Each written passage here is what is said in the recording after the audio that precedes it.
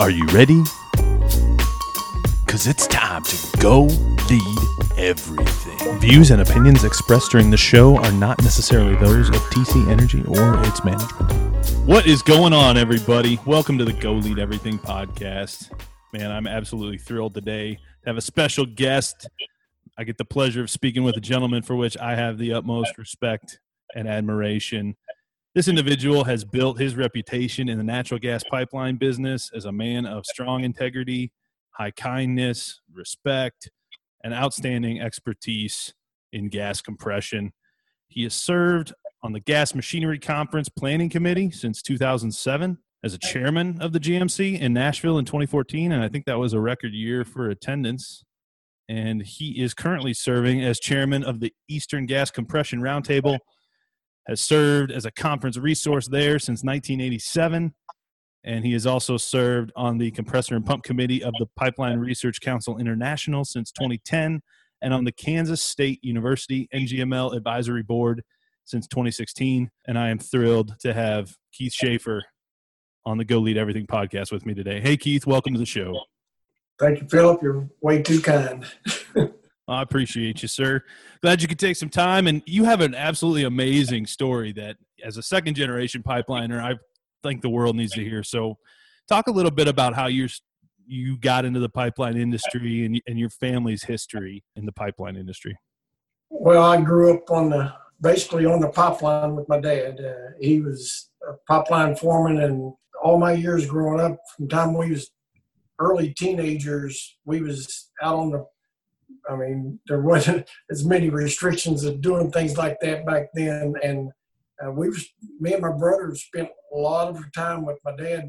He'd be out on the right of way laying new pipeline and seeing that process. And back then, the huge backhoes and bulldozers grading the right of ways and laying the pipe was just amazing to me. And we saw that, especially through the summertime, a lot. We spent a lot of the summer with Dad, even, like I say, in the early teenage years. And all I ever wanted to do was work on the pipeline and work for the gas company. And I didn't know my grandfather very well. He died when I was very young, but he started in that gas company back in 1919 when he came home from World War I. And he was one of the first pioneers of the gas business. He worked 41 years, retired in 1961 and died that year also. So he didn't live long after he retired. My dad, like I said, I grew up with him. All I ever known about the gas company was pipeline, laying pipe and taking care of the right of ways and things of that sort. And that's all I ever wanted to do. Even going through high school, I thought, well, I took college prep classes in school because that's what my friends did. So I was taking college prep classes.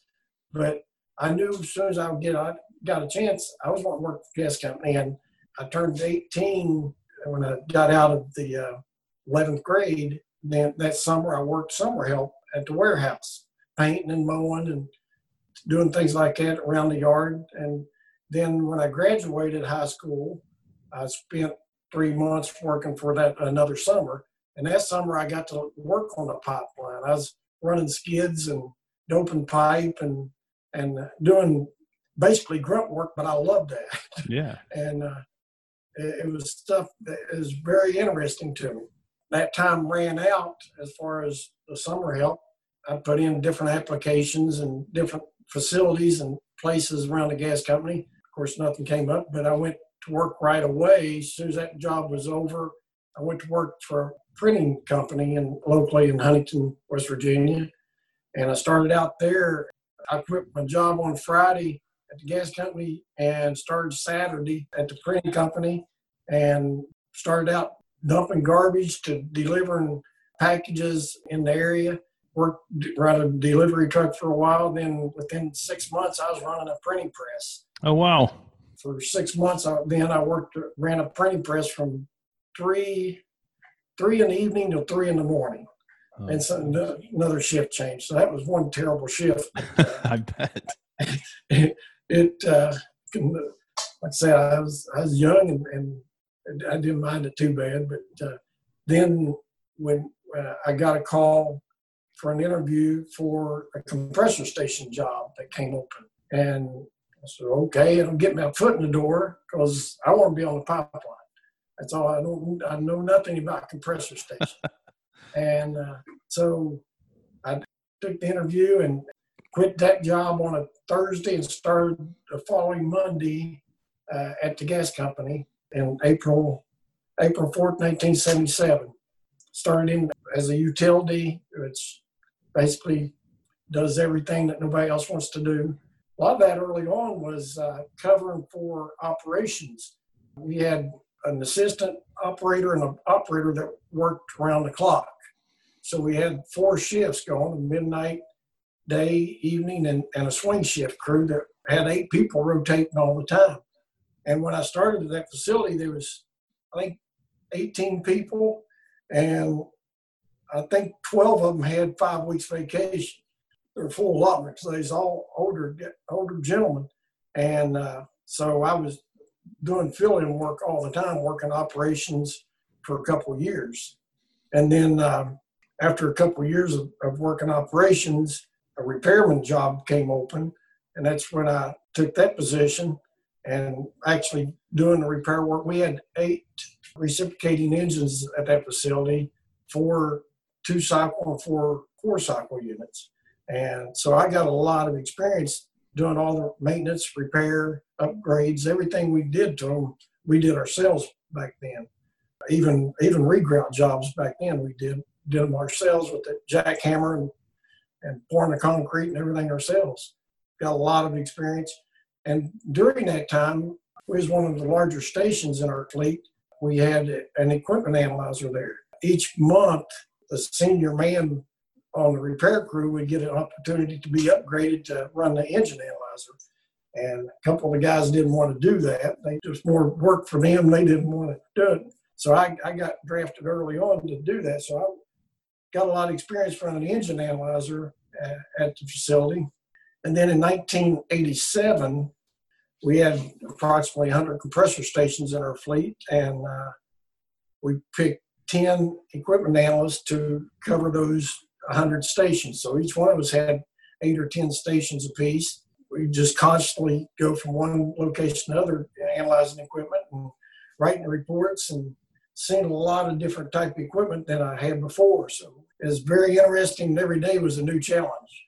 Yeah, before we go on, I picked up a couple really cool things. One, the grunt work you had to do, and then doing those jobs that nobody else likes to do. I think there's something to that. I'm curious your perspective. Do you think you earned a lot of respect from your colleagues for spending that time doing some of that really tough, challenging grunt work that nobody else wanted to do?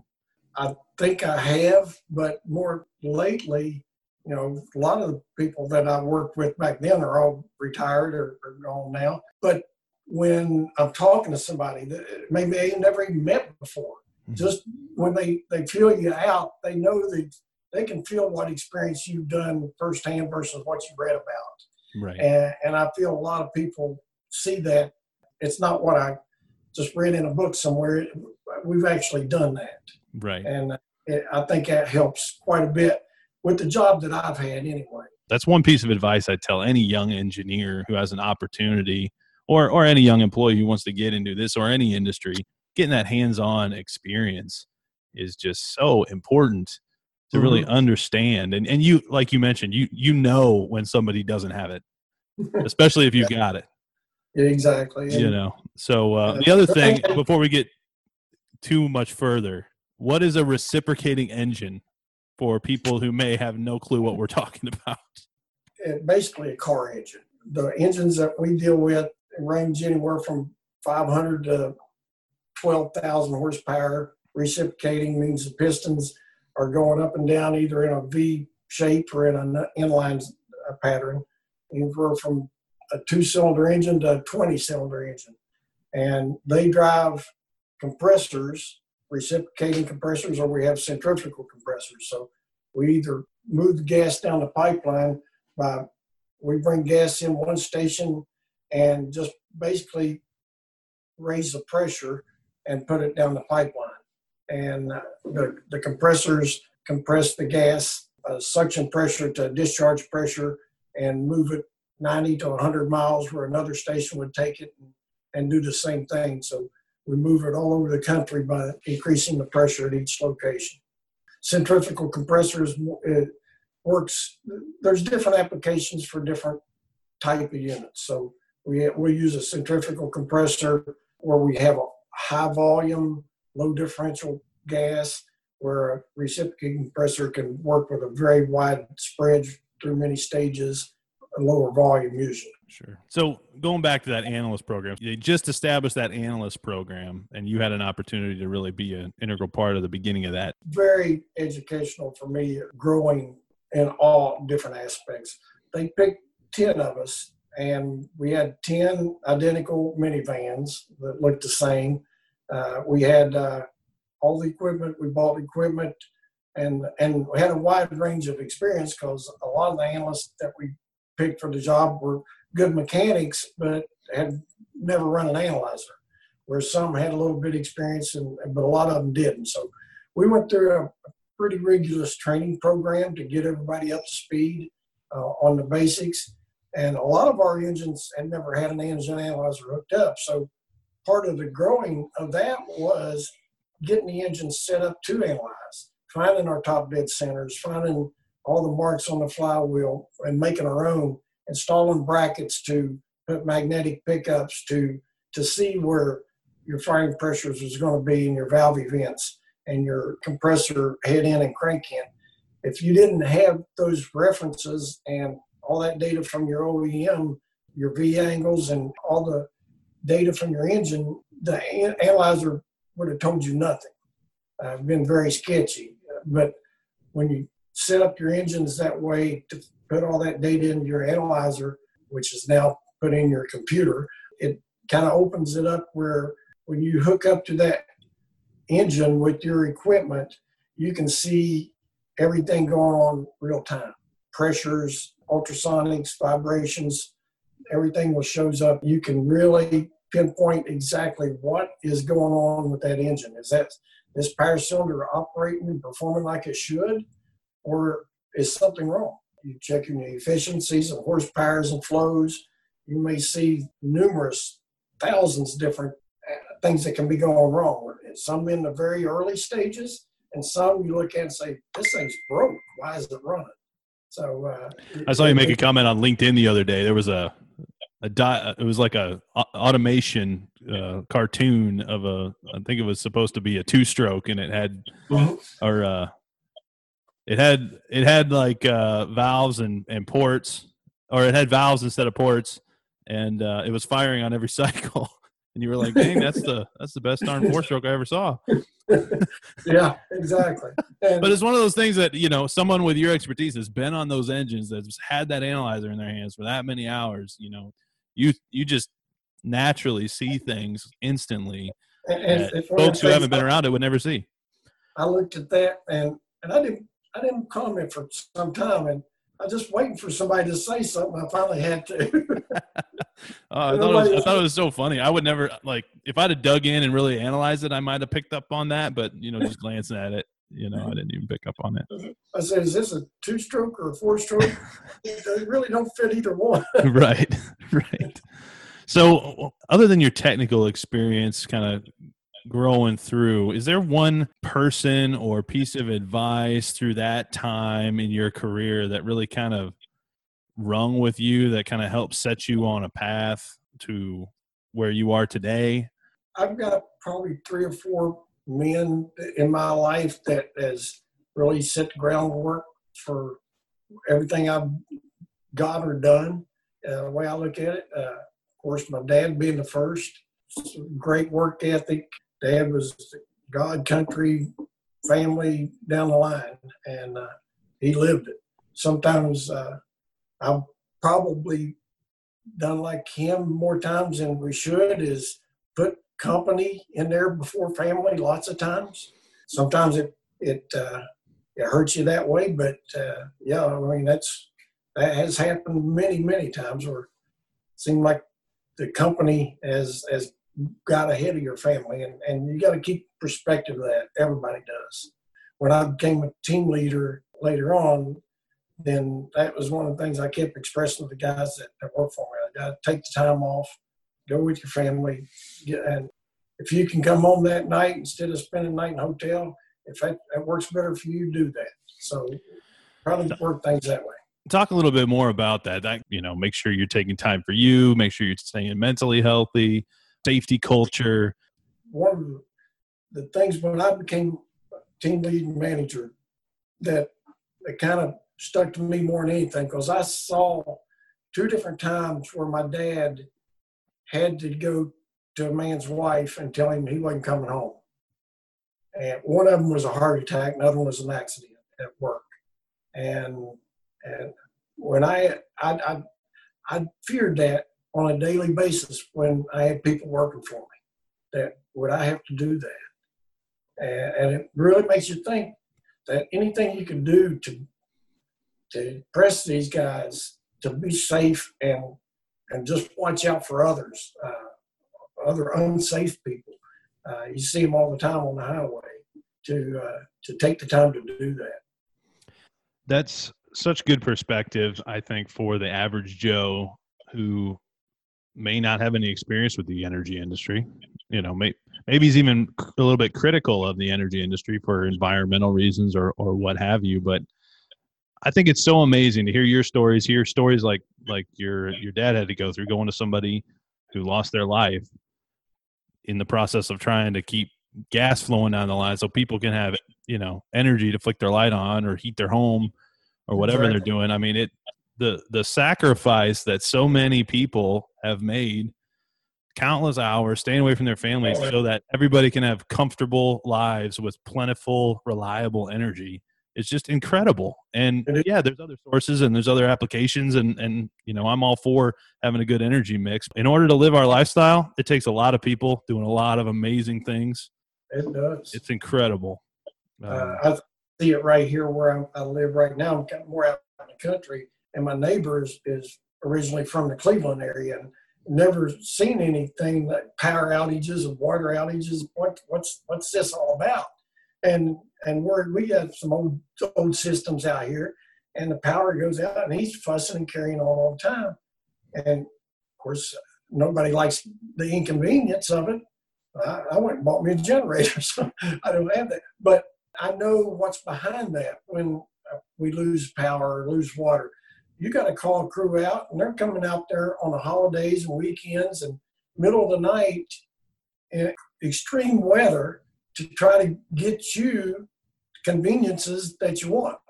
It's usually not emergencies, but conveniences. Mm-hmm. It's amazing what all it takes to make all those pegs fit in the hole. There's nothing that gives you perspective on how good you have it, like a power outage. Yeah.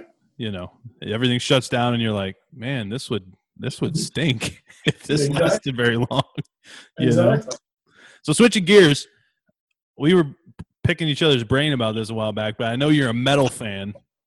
I was telling you I went to a Slipknot concert back in the day at the Palace of Auburn Hills back in the day. What's your favorite memory of being at a metal concert? Oh, gosh. I got a bunch of them, and some of them some really foggy memories from back in the day. What I've really enjoyed lately is my wife has experienced very little rock concerts or concerts at all. And when we got married 6 years ago, a lot of the bands that I enjoyed when I was 18 to 25 range was having their 40th anniversary. So we got to see a lot of bands that I saw 40 years ago together. Oh, wow. So Rush was a big one that I was and still am a big fan. Of course, seen several Kiss concerts, and I took her to Kiss down in Charlotte last year, the concert there. And the guys are still rocking like they did back then. Oh, they are, man. They are, for sure. I took her to Ozzy Osbourne concert in Columbus here a couple of years ago, and saw Black Sabbath back in the day. Is it a little more intense than you remember it being, or is it the same as it was back then? Pretty much the same. It's pretty much the same. It's amazing how close they are. I mean, you see Hart and Fleetwood Mac, Stevie Nicks, those that been doing this 40 and 50 years. And yeah, they're not getting the high pitches like they did, and they're not extending things out, but they're still rocking. And keep saying when I get that old, but I'm not too far from it. It's pretty cool, man. I had a roommate in college. He's actually the one that introduced me to metal music, and we went to that Slipknot concert back in the day. Trivium and Coheed and Cambria opening up, and that was my first concert like that, and it was crazy, absolute craziness. I don't know if I'd do that again, but it was fun. It's a fun memory. Yeah, most of my rock concert, I'd say rock, but concerts I went to was Southern rock. But I have seen some of the harder ones, but Southern rock has probably been most of my go-tos that I went to. I took Laura to the last one we went to was ZZ Top. Yeah, I've seen the ZZ Top. They rock. Yeah, they're great. I've seen it about 4 or 5 times over the years, and they still got it. That's awesome, man. Awesome. What advice would you have? We got all these millennials coming up. Some are going into energy, thinking about going into energy. Young engineers, young technicians coming through the ranks. What advice do you have for the younger generations that are just kind of getting to the energy industry? It's not going away. This country uses lots of energy. And the more things we invent and come up with, and homes we build and businesses we build, they need the energy. And it doesn't grow on trees. And when people, if anybody just puts it in perspective of what it takes to run a building of energy or run a facility, and look at, okay, just put in a windmill. Okay, that windmill is 1.5 megawatts. Well, I move up to, I got one natural gas turbine facility that's 500 megawatts. 6 turbines, 500 megawatts. So you're telling me I need 300 windmills to make the same power as that one gas-powered plant? But now, I say now that one gas-powered plant, I need probably 5 of those to make one coal-powered plant or steam turbine plant. That's 2,000 megawatts. So I need 2,000 to 3,000 windmills to make that. Where am I going to put all that? And look at the man hours taking care of one facility versus 300.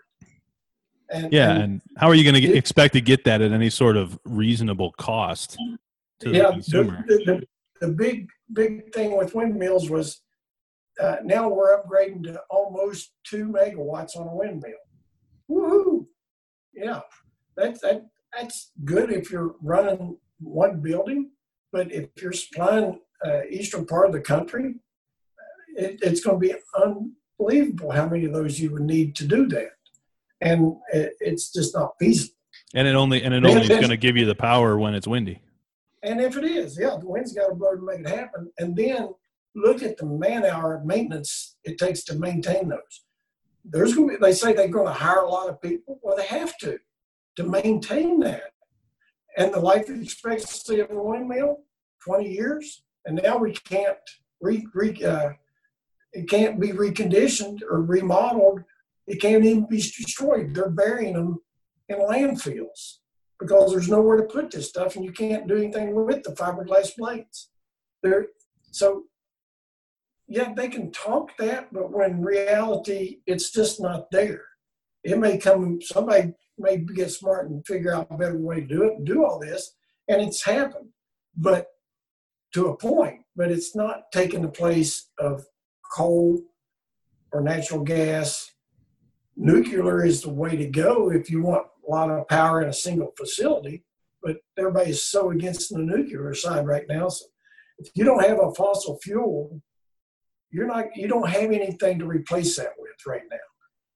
They can talk about wind and power and water, but it's just not there yet. And it's going to be years before it gets to the point of replacing natural gas. We've worked miracles, I think, of reducing our carbon footprints by switching natural gas from coal to natural gas on power facilities. We've done extremely well. the shell finds that we've had over the last 10, 15 years has been unbelievable to the natural gas business. And to say we're not going to utilize that would be just a disaster. We got it available all over the company. We're making it available to the world through LNG transports. And it's just amazing what this industry has. It's always been ups and downs with the fossil fuel business, but I don't see how it's going to be replaced anytime soon with anything. Yeah, I agree with you. It's exciting to think of being in the natural gas industry, just with the opportunity for natural gas to be a huge step forward in this carbon footprint conversation that we've been having and reducing that. I know just switching to natural gas as much as we have over the last couple of decades has been a huge transition to help that. I was going to ask you about nuclear too. You kind of hit on it a little bit. What do you think is the main holdup, other than just the, I guess, perception around nuclear? I feel like there's so many good opportunities with nuclear. I think it can be done so safely these days. If it had another word rather than nuclear, they'd be all over the place. Got to rebrand it. It's just the fear of that word and the public perception of it. I don't think they're going to allow it. It should be number one thing we're going to. If you're serious about reducing a carbon footprint, they should be all over that, because it's really the only way that it could displace fossil fuels right now, in my opinion. Switching topics, where do you see most organizations can improve? And what about individuals? Do you see individuals maybe making mistakes or maybe bringing on the wrong approach to things where they might be more effective if they made a little change? What advice do you have for people and organizations today? I'll go back and talk about individuals first. When, like I said, by the early 90s, I'd seen several cutbacks. We talked about the business is up and down, and when it's down, it gets way down. And they want to do buyouts and voluntary severances and early retirements, different incentives, and then layoffs if that doesn't work. And I saw a lot of that over the years. And by the early 90s, I started seeing myself. I said, every time they'd even talk about that, everybody get nervous and all out of sorts. And I've seen people couldn't sleep and do everything else from it. I decided way early on that I'm in charge of my own destiny. The best thing I can do, I've been working my equipment analyst job for some time. I said, the best thing I can do is learn as much about this and the equipment as I can and make myself so valuable to this company or some other company that they'd be crazy to lay me off. And that was a personal thing that I took in my mind and I tried to do. So I just buckled down and tried to be the best at what I did. And I told my sons this growing up, I don't care if you wash windows for a living or dump garbage or cut trees. I don't care. But try to be the best tree cutter there is or the best garbage jumper. And as long as you do that and you like what you're doing, you'll succeed. And it doesn't matter how much money you make. That will come. But you got to find something that you like doing. Don't just get your 8 to 5 to go home and say, I'm glad that day's over. You got to do some sacrifice if you want to get to that level and put in the extra time and put in the extra effort of, instead of, well, all my friends are doing this, I'm going to be looking at patterns. I'm going to be interpreting patterns and working late at night on this and trying to figure out what's wrong. And I did a lot of that. And one of the ways that got me to get to that next level was started participating in workshops and industry-related stuff. So I said, my company knows my value now, but the world doesn't. So when I started participating in those conferences and things and getting involved with them, I was very, very shy growing up and could never think about standing up and giving a presentation to 100 people in a room for an hour talking about engines. people that knew me back in high school was just amazed that my mom said, how can you do that? You wouldn't even stand up and say your name in high school. And it was embarrassing for me to do that. But when I started getting comfortable with what I was talking about, I could do it for hours at a time. And I really enjoyed that. And it really opens it up to where, well, now this other company sees me for what I'm worth. If I lose my job here, I got a shot to go over there. I think that's so important, Keith. I think this is something that many people don't realize about when they see someone like yourself or, you know, some guy running a business or a CEO of an organization. They're up speaking and they're like, man, you know, they make that look easy. You know, they're up there and they do a really good job. But what they don't realize is all that, like, that speech is based on thousands of hours of preparation over many years of experience of even preparing just for that one talk, you know? Yeah, exactly. It's not like they just got up there and were winging it. You know? Yeah, it's not comfortable. Even now to get up and talk to a large crowd. Like I said, when I was chairman of the GMC, there's nearly 1,400 people in the room when I had to give the opening talk. And just looking around, holy crap. but it's a big room. It just started rolling out then, and everything's fine. So you just got to find your fears and face them and jump right in. Do you know Tim Tebow?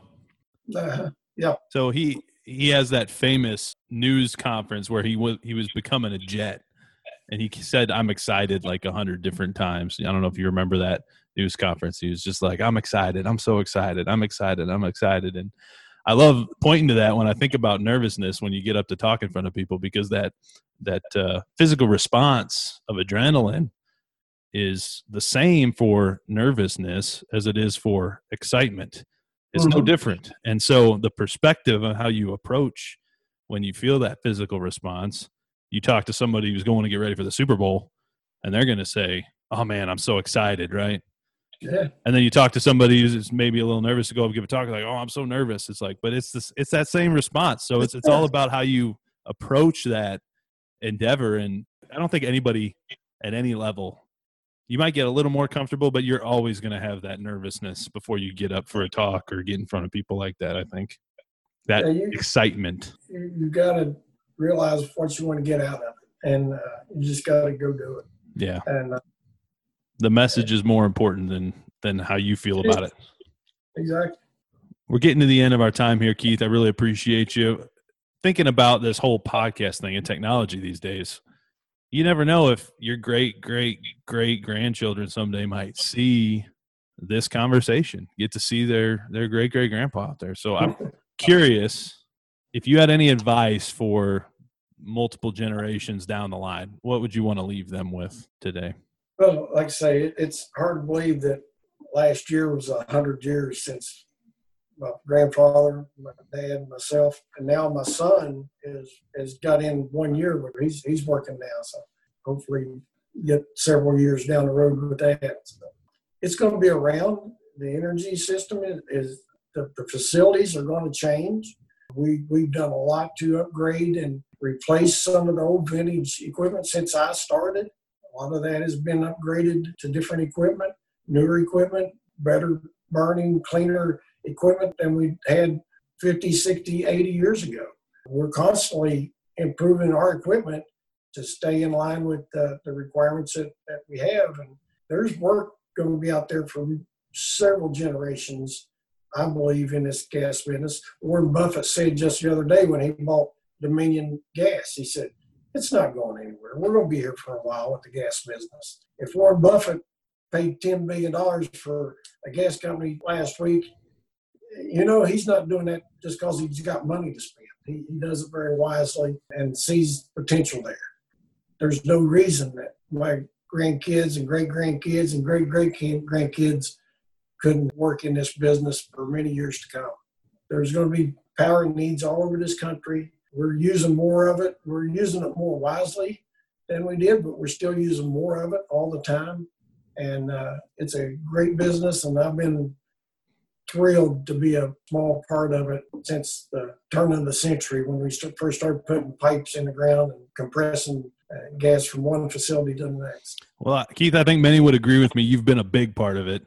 I'm thrilled to have you on the show this week. I think your kindness, your hardworking attitude, your self-confidence, you're here to help. You're a kind man who approaches things with great work ethic, and I really have been thrilled to get to know you over the years, and I appreciate you coming on the show today. Tell people where to find you. You're still doing the Eastern Gas Compression Roundtable. What's going on with that, and where can they find you?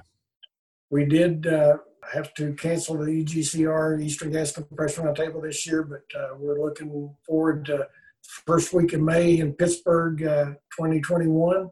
Gas Machinery Conference is canceled this year, but I'm on a planning committee for that, and we are doing that virtual this year. So I've got an hour-and-a-half presentation I'll be doing virtual on that. The Gas Machinery Research Council Analyzer Workshop is also going to be done virtual this year, and I've got an hour presentation interpreting patterns and talking about engine analyst next month on that. Enjoy working with the PRCI. We do a lot of work with Kansas State, Colorado State, and Texas A&M universities, and working with those young upcoming engineers is really fun, and I've really enjoyed doing a lot of that. So we've had some good papers, good projects, and good discussions on some of that work too. So that's been a lot of fun. Well, Keith, I sure do appreciate it. Go check out Keith. I know he's on LinkedIn. If you're going to any of those conferences, make sure you go shake Keith's hand, get to know him. Great guy, lots of experience, and a great person to know. I appreciate it, Keith. Thank you, Phil. Appreciate it. If you enjoyed today's show, give it a 5-star rating. Follow, subscribe, and head on over to GoLeadEverything.com to learn more about the Go Lead Everything movement. For more great content daily, follow me on Instagram, Twitter, and TikTok at RealPhilSwanson, Facebook and LinkedIn at Philip Swanson, and for videos of these episodes and other great video content daily, subscribe to the Phil Swanson channel on YouTube. Now go lead everything.